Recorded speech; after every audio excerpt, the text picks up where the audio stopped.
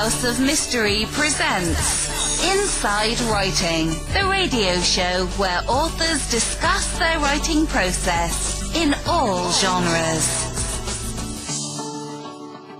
Joining us now are Dr. Michael Stone and Dr. Gary Brucato. Thank you for being here, guys. Welcome, sir. Thank you. It's our pleasure.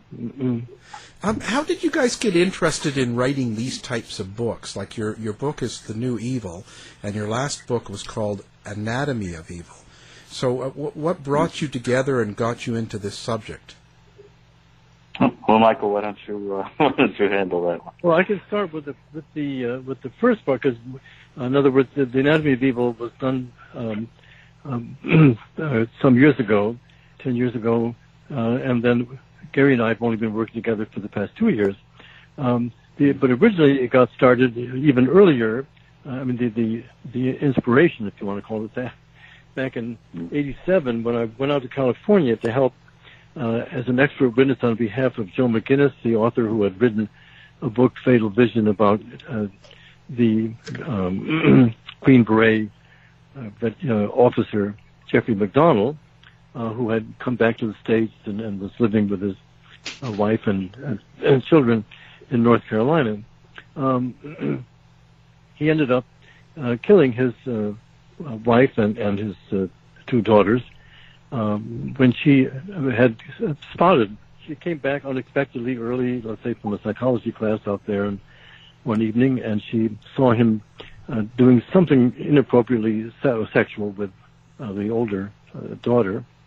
And I imagine she upbraided him for that. And at that point, he became infuriated and stabbed to death his pregnant wife and the two children. And then pretended that it was not really done by him, but by some people that invaded the house. And at first, he was let go as though the army believed him, and so that he was like an innocent man. And Joe McGinnis and he worked together on a book about the incident and so on. They became buddies. But then, in the course of time, not too much time either, the stepfather of the dead, of the murdered wife, found other evidence, suitcases left in certain places, neighbors' comments from the air conditioning vent where they overheard stuff that made it very clear that Jeffrey McDonald was guilty after all. So at that point, that really severed the friendship between McGinnis and McDonald, and McGinnis had to write a quite different book. And I was then, but the interesting thing was that McDonald, a psychopath that he was angry at McGinnis, like, where's my royalty money? We were supposed to share royalty money for the book, which became a popular book, and even so, the law says that if you kill somebody and then someone writes a book about it, or you write a book about it, you don't get royalty money. And I went out to California, and along with another forensic psychiatrist, and tried to enlighten the jury about what kind of a guy this was, and where this particular murder fell in the grand scheme of other terrible acts. For example, it was worse than a crime of passion, but it was not as bad as a man who tortured and before he killed, and such as Ian Brady in England, who with his girlfriend Myra Hindley would lure and capture children in the isolated area in the British Moors, and then Ian Brady would strangle the children, record the screams on a tape recorder, and use that, believe it or not, as a sexual measure, to sort of heighten the sexual pleasure between him and Myra. It's totally sick. So that was the worst thing I knew at the time. But it was the beginning of the creating of the scale, and I figured that Jeffrey McDonald was in the middle somewhere, because it was a lot worse than a crime of passion, where you, let's say, catch your wife or lover or whatever, being unfaithful, sleeping with somebody else, and then you kill those people or one of them. But it was not as bad as Ian Brady. And then at that point, I began reading true crime books because a whole book gives a lot of information about the early years, often of the killer, and therefore, especially as a psychoanalyst, I get interested in what might it be the early background of such men and what motivates them to do these terrible things. Whereas if you just read a little magazine article or newspaper article, it doesn't tell you all of those facts about the early background of the person. So I now have a rather large library of over 800 true crime books of that sort, and which include over almost 200 serial killers and many other rapists and mass murderers and various other kinds of people who do evil acts. And so then as I began to read more and more of these books, obviously there were in-between places that were a little bit worse than The Crime of Passion, but not quite as bad as what Jeffrey MacDonald had done. So eventually I ended up with 22 different gradations on the scale. I mean, it was an arbitrary number. One could imagine a scale that had fewer numbers or maybe one with more, but I settled on 22 being the worst, where there's not only murder but extreme torture before the murder, as about the worst thing that one can do in the way of evil. So that was the book that came from that about 2009, I think, 10 years ago. And then in the last couple of years, Dr. Brucato and I have gotten together and expanded on this theme, and because we've noted that a lot of very terrible crimes that occur recently are unique in the sense that they hardly ever occurred earlier than the 1960s. So there's something that changed in the last 50 years in the way of an awfulness of what one person may do to another.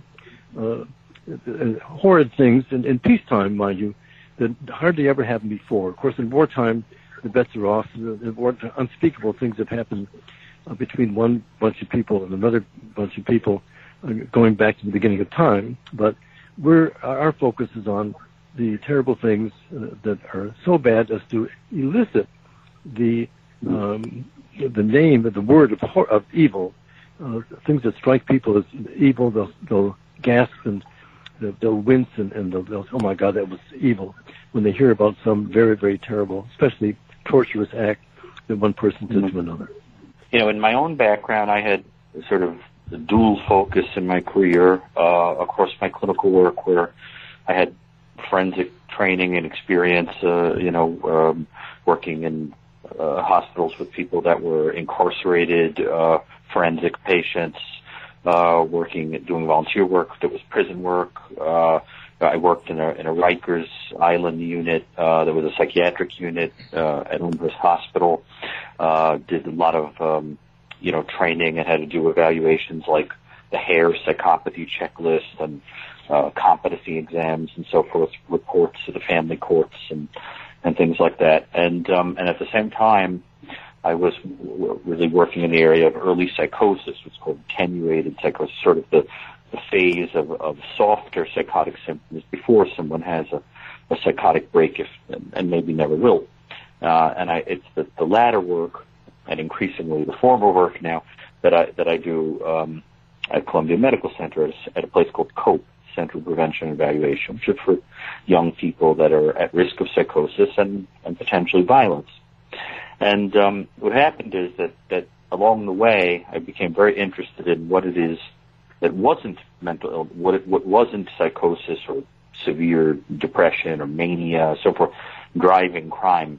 And of course, the more you look into this stuff, the more you realize that it's a lot more complicated. There are people with particular personality configuration, particularly psychopathy, sadism, and so forth, that could really drive serious crime. So I got it in my mind that I wanted to write a book to help people make these distinctions, and I was interested myself.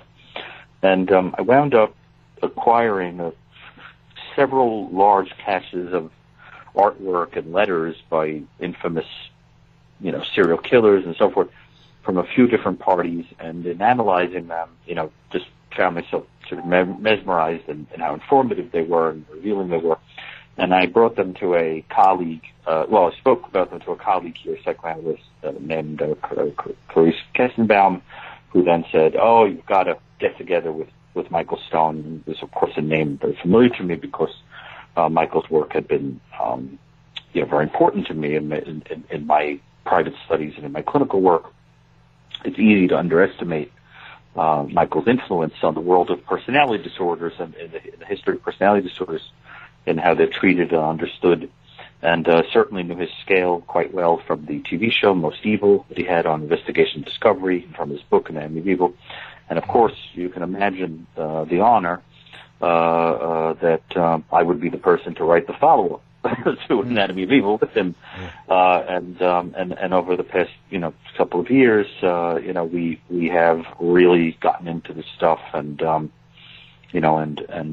think really added a little bit to the scale to flesh it out so that now can accommodate crimes that people were a little confused about where they went in the scale.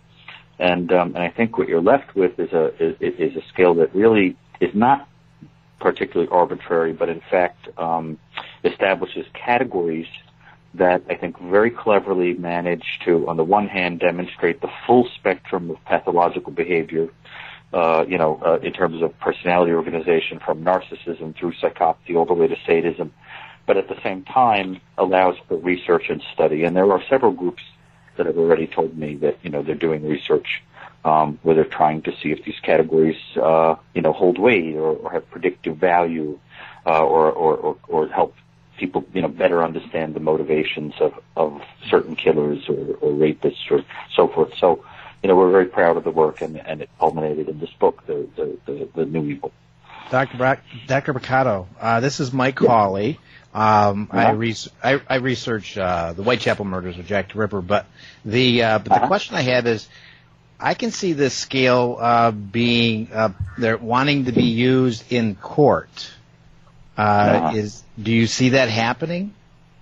As finding out how evil this person is. So what do they get? What kind of crime should we? What should we give them? Well, okay. So first of all, I think there's a couple of sort of ground rules to sort of lay out. Well, first and foremost, I think it's very critical for the listeners to understand. I think Michael would really echo this: is that when we use the word evil, we are not talking about it in a kind of metaphysical or supernatural sort of way. What we're referring to is evil as a psychological, emotional reaction that people have to a crime, regardless of where they're living on Earth or when they're living. They will have an emotional reaction, which is sort of horror, shock, bewilderment to a extreme premeditated act. Where we all sort of understand that reaction, and it sends us groping for words, like evil, and that's sort of what we're interested in is, that psychological reaction. Wouldn't you say, Michael? It's really a reaction word more than we're talking about something, supernatural. And once you understand that, then the idea of the scale is that it's really about acts that evoke that reaction more than others. That's really the idea. So when we say it could be used in court, where I think it's useful, is the way Michael was talking about it, where he originally envisioned it, that its purpose is to help people understand that not all acts, even if they fall under the same heading, like murder, are equally terrible, because some of them, for some reason, are more shocking to us than others. Why is that? Because there's something else going on, like the added touch of sadistic cruelty or premeditation and so forth. So a simple example of this, I'll just give you two very quick examples of cases that both involve the same motivation.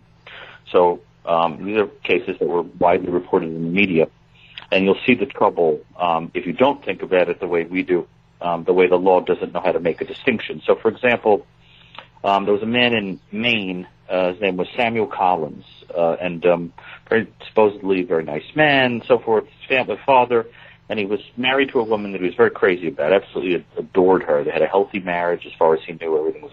So one day he decided to surprise her at the supermarket where she worked, And when he walked in, he found her kissing a coworker.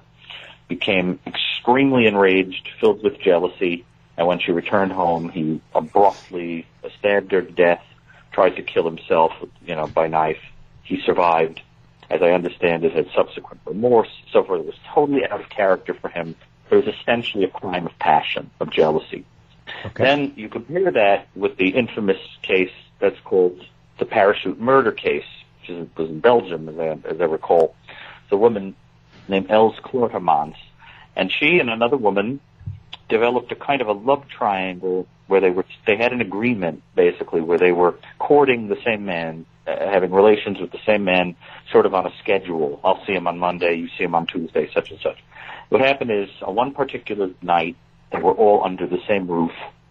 They were preparing that, in about a week or so, they were going to go on a skydiving trip together. They were all skydivers. That's how they met, I believe. And while Els Klooterman was in the living room, I think the other woman and this guy were in the other room, and I think she overheard them making love or something like that. She became filled with jealousy and reportedly severed the release cord on the parachute that the other woman would be using. And a week later, when they went skydiving, she stuck her head out and sort of calmly watched as the other woman jumped out, couldn't release her parachute, and tumbled 2 miles to her death. And so you see that in both cases, we're talking about jealousy as the motivation, but what the law is sort of not really grasping when they think about the idea of crime of jealousy is that these are two very different types of people, where in one case you had premeditation and cruelty, where you thought about it for a week and then did the act and did something that was so extreme and over the top it wasn't necessary, right? One could shoot someone quickly and painlessly as opposed to enjoying watching them fumble to their death for 2 miles. So I think where it comes in handy, I think that was precisely Michael's original intention, was to find a way to make people understand the depth of depravity that could be really behind a certain criminal act. Isn't that correct, Michael? Yes, there's another element to this also, and that is that the people at the far end of the scale embody generally the concept of psychopathy as delineated by Robert Hare in Vancouver. And the real point, despite Ken Keel's somewhat, I think, over-optimistic impressions about what one can do therapeutically for a psychopath, which I think is very little, the point is that the psychopaths are, for all intents and purposes, untreatable, and therefore, if there would be a utility in the prison in the court situation, right? To say that this person, besides having murdered so and so or whatever, has the distinct features in the marked degree of psychopathic personality. Therefore, the idea of giving him 10 years with free off for good behavior is not a wise move. Because he is highly likely to reoffend if he ever were released, and do similar vicious things to other people. And I know the lawyer, of course, the defense attorneys are very much against that idea because they're busy trying to get the person either off altogether or with the least possible punishment. And the prosecution, of course, is on the side of I think the average guy. An average woman who wants the really terrible and least trustworthy people to have the most extended jail sentences or whatever, so that they do not reoffend and commit other heinous crimes. So that, but judges are a little bit uncomfortable, I think, honoring that psychopaths should be dealt with in a harsher way and a more serious way than people who do not embody the psychopathic traits. But it's a big issue for law, but I of course, and I think Dr. Brucato and I are on the side of wanting the concept to be more widely used so that the most dangerous people get the longest sentences. Right. I could see it being put into practice here in Canada, especially in our regard to our dangerous offender designation. typically, if an offender is determined to be a dangerous offender, they are in jail for an indeterminate amount of time. It's likely that they won't ever get out. People like Clifford Olson and Paul Bernard, yeah. Like Chris Olson, yeah, sure. Yeah, so, I mean, Olson... Or Terry Driver, I believe, yeah. Yeah, Terry Driver, my co-host on Dark Poutine actually grew up with his brother and watched movies with Terry Driver as a kid, and interestingly got some really good insight into that family. And there was apparently a room full of Nazi paraphernalia in that house. Interesting. It's interesting because you're sort of subtly raising a point there which is, where are these kind of people bred? I mean, is it about hereditary factors, or are there these kind of environmental factors that can influence this kind of behavior? What kind of combination do you need? And we're always fascinated. Michael and I have found cases where people have what seems to be a purely hereditary sort of psychopathy, what you call primary psychopathy. But then, there is a conspicuous amount of negative, adverse childhood experiences in a lot of these people. This is what we call secondary psychopathy. But it does seem to involve a mixture. In fact, Michael and I were just talking about this, about how, it's interesting to think about if someone who has the hereditary features of a psychopath, a kind of a sensation-seeking, bored, kind of unafraid, remorseless kind of person, happens to have a good upbringing, the kind of parents that, teach them right from wrong and are always there for them and so forth, they might wind up in a pro-social kind of career. This might be the kind of person who fearlessly runs into a fire or rescues people or breaks up fights, because they're bent, twisted in the direction of liking other people. Whereas this, the bad abuse or so forth, alcoholic parents, so forth, whatever, that a lot of these people have might be what pushes them in the other direction. The trouble with that is, well, it's twofold. One is you've got plenty of people who grow up in adverse environments that don't become psychopaths, right? And then you've got, you've got to try to explain why it is that some people seem to just have the genetics. Michael, wouldn't you say, for example, Ted Bundy is an example of somebody that simply had no environmental explanation for his behavior, correct? Yeah, that's the example I use. I have about half a dozen. I was just looking at my Excel sheet in front of me here on the computer of serial killers. But Ted was the one that had the violent grandfather, who may have actually been his real father through incest by the mother. And he then, the mother fled from him with her little baby Ted when he was about 2, out west in Seattle. And she married Bundy, working class guy, who was a nice person, never laid a hand, let alone spanked Ted. He was not neglected, Ted. He was brought up well. He was a bright fellow. He was, after all, spent a year in law school. However, he appeared to have the genetic predisposition to that kind of very low empathy, low capacity for compassion, and that is characterized as the psychopath. So he already killed somebody when he was a teenager. And then when he became enamored of a particular woman from a higher social class than his, she eventually rejected him. Perhaps she sniffed other things about him that were unsavory, besides simply the fact that he wasn't, from as moneyed a background as hers. And at that point, he began killing women that were lookalikes of the rejecting fiancé, and he killed probably 2.5 dozen or more women who looked very much like that woman that had dared to refuse his advances. Do you folks feel like complicated family relationships like that, like adoption and those kind of things, often play a role in this sort of development, especially in regard to becoming misogynistic or like really hating women? Well, let's put it this way: the among serial killers, just to focus on that one group, the number who come from who are adoptees basically is around 14 to 16%. That is 6 or 7 times or more greater than the number of people in the United States who are adoptees, which is about 2%. So right. there's two factors there. One, that sometimes there's an awful clash between the adopting parents and the child, or especially if the parents also have natural children and maybe they have a somewhat depreciatory attitude towards the adopted child.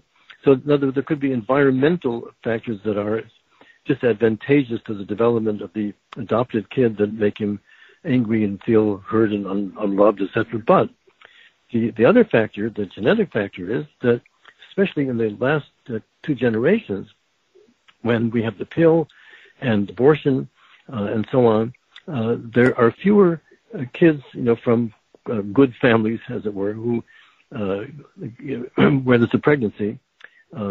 It can be like a high school girl from a good family that gets in the family way and she might have an abortion. Or she's used the pill from an early age and she never gets pregnant in the first place. So therefore, the adoption pool is already different from what it was when I was growing up many years ago. And particularly if they adopt from Eastern Europe and Bulgaria, Romania, where the children often come from very, very poor alcohol abusing and drug abusing people, with a woman is shacking up with a prostitute and getting a kid up for, in the orphanage, who stays there for 2.5 years and ends up with brain damage because of the poor care in the orphanage. Those persons are more apt to develop brain damage and psychopathic and other serious personality disturbances that make them more prone to commit crime. Yeah. The reason I ask was just because I'm an adopted person myself, and so I have been through some psychological issues when I was younger around that kind of thing. So I've always kind of been watching myself for, am I one of those people? And as far as I can gather, because I haven't killed anybody, I don't think I am.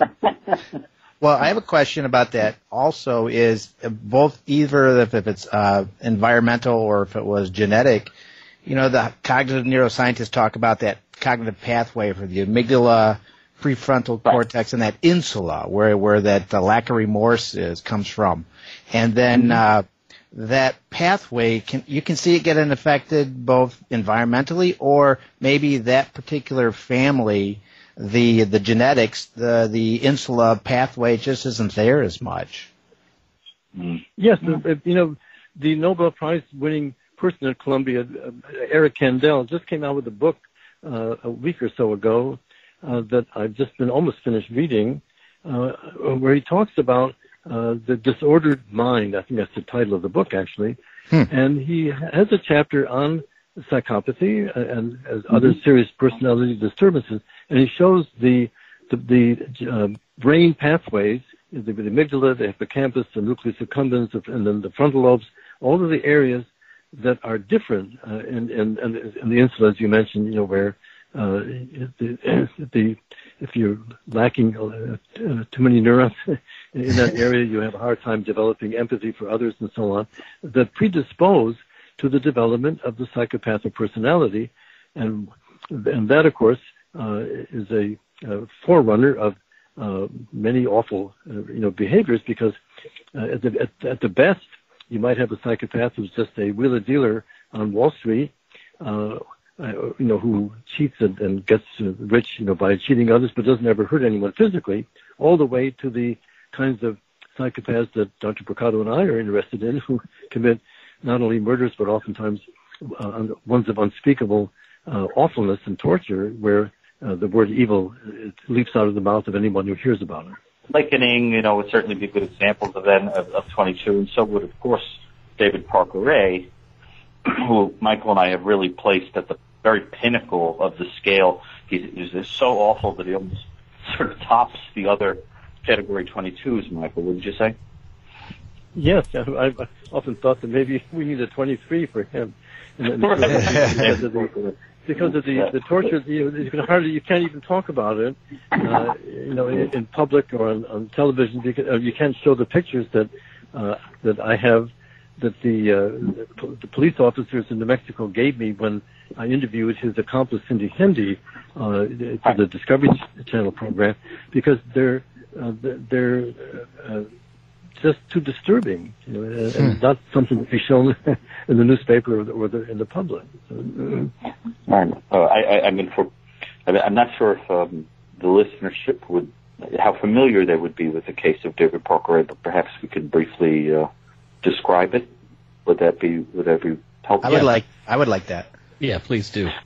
Well, David Parker Ray was it's quite a character. He was a kind of a charming, in some ways, mechanically minded, mechanically gifted, I would say, man, who in his youth was abused and sent away to live with grandparents that were also abusive. He had an alcoholic father who. The only bonding you really ever had with the father was the father showing him pornographic magazines while intoxicated. That I always thought was psychologically significant, because it seems to represent the moment at which the idea of bonding with another person over pornography or something like that, was first potentially formed. But all throughout his life, he did form these perverse alliances with people. Whether it was girlfriends, ultimately Cindy Hendy, one of his girlfriends, who was part of the torturing of people. He was even involving dogs, German shepherds, in the torture of girls, so that he loved very much. So he had this sort of fragmentation to his personality, where there were certain people that he was able to let into the secret world. And what happened is that while he was working as a park ranger out in New Mexico, he was gathering junk, objects and so forth, and little, did anybody know that he was bringing all of this stuff home and transforming it into devices that could be used for the most exquisite types of torture. What happened is he spent over $100,000 creating a place that he called the Toy Box, which was a kind of a soundproof trailer out in the desert. And what he would do is he would use Cindy Hendy, use whatever woman was in his life at the time, but Cindy Hendy, ultimately his daughter even, to go out and sort of either drug drinks or lure women. They would, he would sometimes pose as a police officer. When the woman got in the car, Cindy Hendy would come out of the bathroom, in the trailer, in a trailer. She would come out of the bathroom, attack the woman. And what they would do is sometimes they would put a box over the head of the woman, a homemade contraption that was designed to completely disorient the woman. So she's bound and now has this kind of box on her head, and often they would even put duct tape all over the head, covering the eyes and so forth, and then the box on top.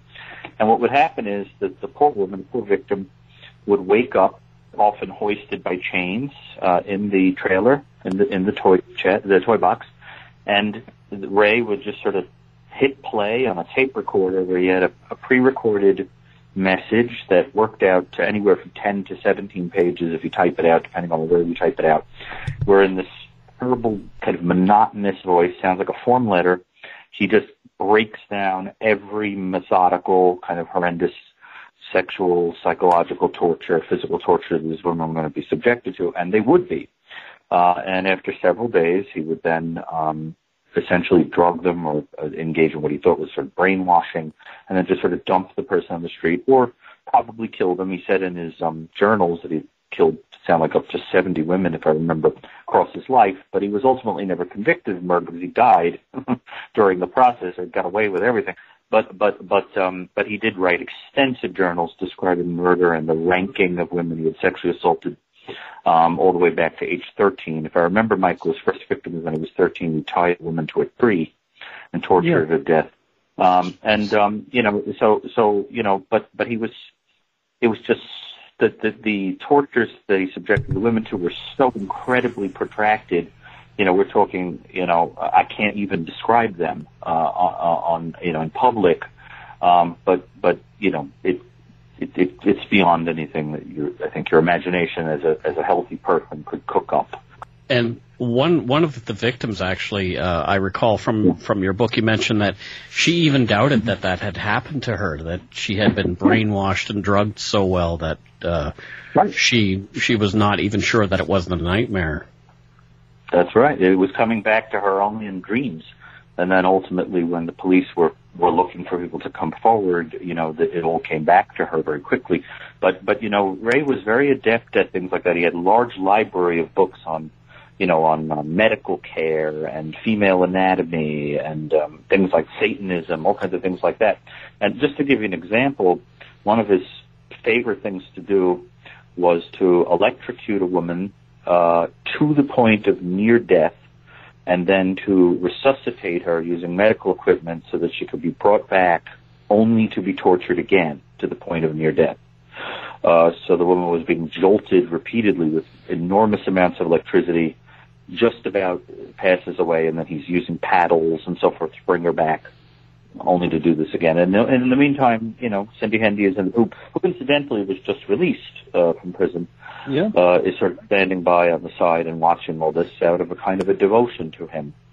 Fortunately, it all came to an end when he sort of stepped out of the trailer, and Cindy Hendy was alone with the last victim, Cynthia Vigil, and she stabbed Cindy Hendy with an ice pick, and was able to grab the keys, get out of a dog collar she was in, run naked out of the trailer, and run to someone who helped. And law enforcement was, they just simply had never seen anything like it. And here we are. So I mean, and you can see, listening to the story, that you're almost certainly experiencing the emotional reaction that we described, with all of the inability to fathom how somebody could do something like that and how horrible it is. Yeah, just the revulsion and how does sex get mixed up in that? One of the most fascinating qualities, I think, about this type of character is the mechanism, the psychological mechanism that's called splitting. So that, and Michael sort of is something of an authority on these types of personality disorders, and I think you could really speak eloquently about it. But what I'll say quickly is that what we see in these types of people are double lives, where we envision them being evil all day long, meaning that they commit evil acts all day long, acts that we would describe as evil on the scale. Because we don't really say that a person is evil; their acts are, right? But the idea would be that they don't commit evil, dusk to dawn every single day.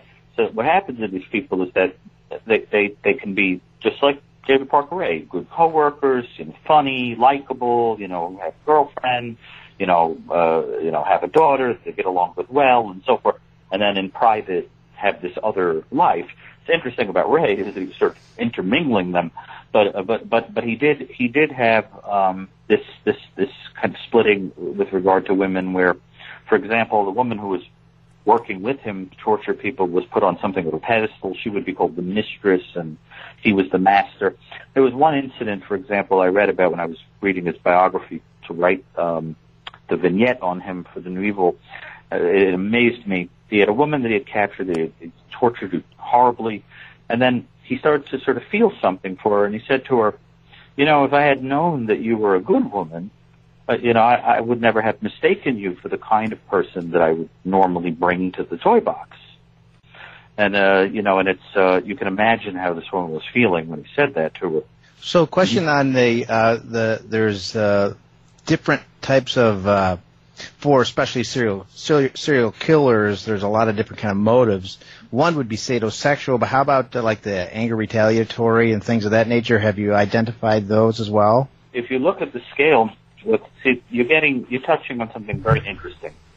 You're touching on, on the issue with the way that serial killer is presently defined. Because in the original conceptualization, and I'll tell you, I heard a story from Ann Burgess, the prominent researcher. We know her well, and as I recall the story, she told me that when that term was first created, serial killer, it had nothing to do with the idea of a serial or sequence of victims. It had to do with what used to be called years ago a serial movie or a cliffhanger or one of these kind of installment movies that you would see before the main picture when you went to the movies in the 30s or 40s. They would do a cliffhanger like Flash Gordon or Dick Tracy or something. And the villains in those serials were so stereotyped, evil all the time, wearing black, just wicked day and night, that the original idea was a serial killer was somebody that was sort of a stereotype of wanting to do evil for the sake of evil. And eventually, it just sort of worked out that serial had a double meaning, and then it sort of caught on as meaning sequence. But see, what you're touching on is this. When the concept was first created, they defined the number of people necessary to meet criteria for serial killing, but they emphasized that serial killing required that the killing was in the service of abnormal psychological gratification, which was typically psychosexual. Now, the definition simply requires that you kill two people, separated in time, remember with the cooling off period, so that, for example, if a person who's just practically motivated kills, let's say, a guy running a deli during the course of a holdup, and then 5 months later kills a banker during a holdup, that is now a serial killer. See, but this is a problem because first of all, it also has enormous effects upon the statistics that are being used to look at, all kinds of features of serial killers. But true serial killers, they really seem to fall into four subtypes. Correct me, Michael, if you don't agree on this, but it seems that the four categories are, first of all, the largest category by far would be men, I mean, there's always men, essentially, who commit serial sexual homicide, right? So you've got this, kind of preoccupation with dominating women and sort of, reducing them to just pure objects, and there's rape and murder repeatedly, right? Sometimes torture. Mm-hmm. Then you have these people who kill people in the same way, one after the other, so but it's really just about kind of overarching hatred, just a kind of a misanthropic kind of a thing, right? Sort of like Zodiac killer, right? Hatcher in Missouri that just killed one person after another because he just had general misanthropy. Right. Or Willie Pickett, who wasn't actually raping the prostitutes that came to the farm; he was just killing them, and wanted to kill one, a certain amount. Was irritated; he was one short. Then you've got, mothers who kill one child after the other. These are generally these Munchausen's by proxy kind of situations. And then you've got these angels of death, your Donald Harvey types, who are these people who experience godlike feelings when they kill their patients or their charges or so forth. Those are the real four categories you generally see. And what happens is that on the scale, it seems like it's arbitrary and it's just based on how terrible they are and so forth. But if you look at the scale carefully, it's really very clear. For example, category 17, there has to be 2 murders, right? So the person meets current criteria for serial killing, 2 murders separated in time, but there's a sexual element to it, and there's no torture. Clear. Mm-hmm. So then we see, for example, people that would fall into that category are a lot of garden variety sexual, men who commit serial sexual homicide where there's no torture at all.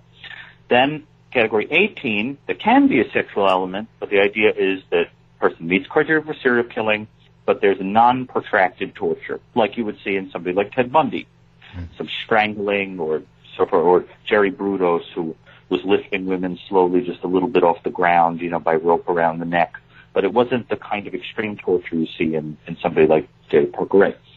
Category 19 is for people who don't kill, but who subjugate people, who do extremely sadistic things to them, like, for example, Gary Christ, who buried Barbara Jane Mackle alive underground at length. Totally unnecessary. It was just this kind of coup de grace, in addition to having, basically tried to extort money from a family. It was just out of some narcissistic need that he did it. Then category 20 is for where there's extreme torture, potentially sexual crimes. There is serial murder, but it's clearly in the context of psychosis. This is where you would place somebody like Albert Fish, someone who I, as a psychosis person, find particularly fascinating, because Albert Fish was clearly a psychopathic person who additionally was disinhibited by psychotic illness. Then you have category 21. This is where you have all the kind of extreme torture you would see in a category 22 killer, but there's never been murder. And this is somebody like Cameron Hooker, who kept poor Colleen Stan, living in a box 23 hours a day with an air blower, and took her out only to put her on a stretch rack or engage in sexual abuse. And then the coffin was inside the bed where he and his wife were sleeping, that kind of thing. And then, of course, we've discussed category 2. And so it's quite clear, when you're dealing with true serial killers, they fall into these categories very nicely. And then there are these rare kind of serial killers that go into some earlier places on the scale, like 16, because there isn't any rape, and but there is repeat murder, and there's no torture, so a lot of them wind up in category 16. Well, gentlemen, this has been an incredible, very interesting conversation. Yes. We could just go on forever, but the time won't allow it. So, but we really appreciate it, and thank you very much. I know the listeners are going to love this. And now, do you guys have a website or something that people can go to find out more information about what you guys do? Well, I think the best thing would be to pick up The New Evil. I mean, you get pretty much anything you want to know there, and everything we've discussed would be in there. And of course, Michael's prior book, The Anatomy of Evil, is really a classic, wonderful book. But don't read it at nighttime. These are disturbing stories, and we don't hold back. Oh, fantastic, guys. We'll have the book up on our website so people can do one click while they're listening at night and buy the book.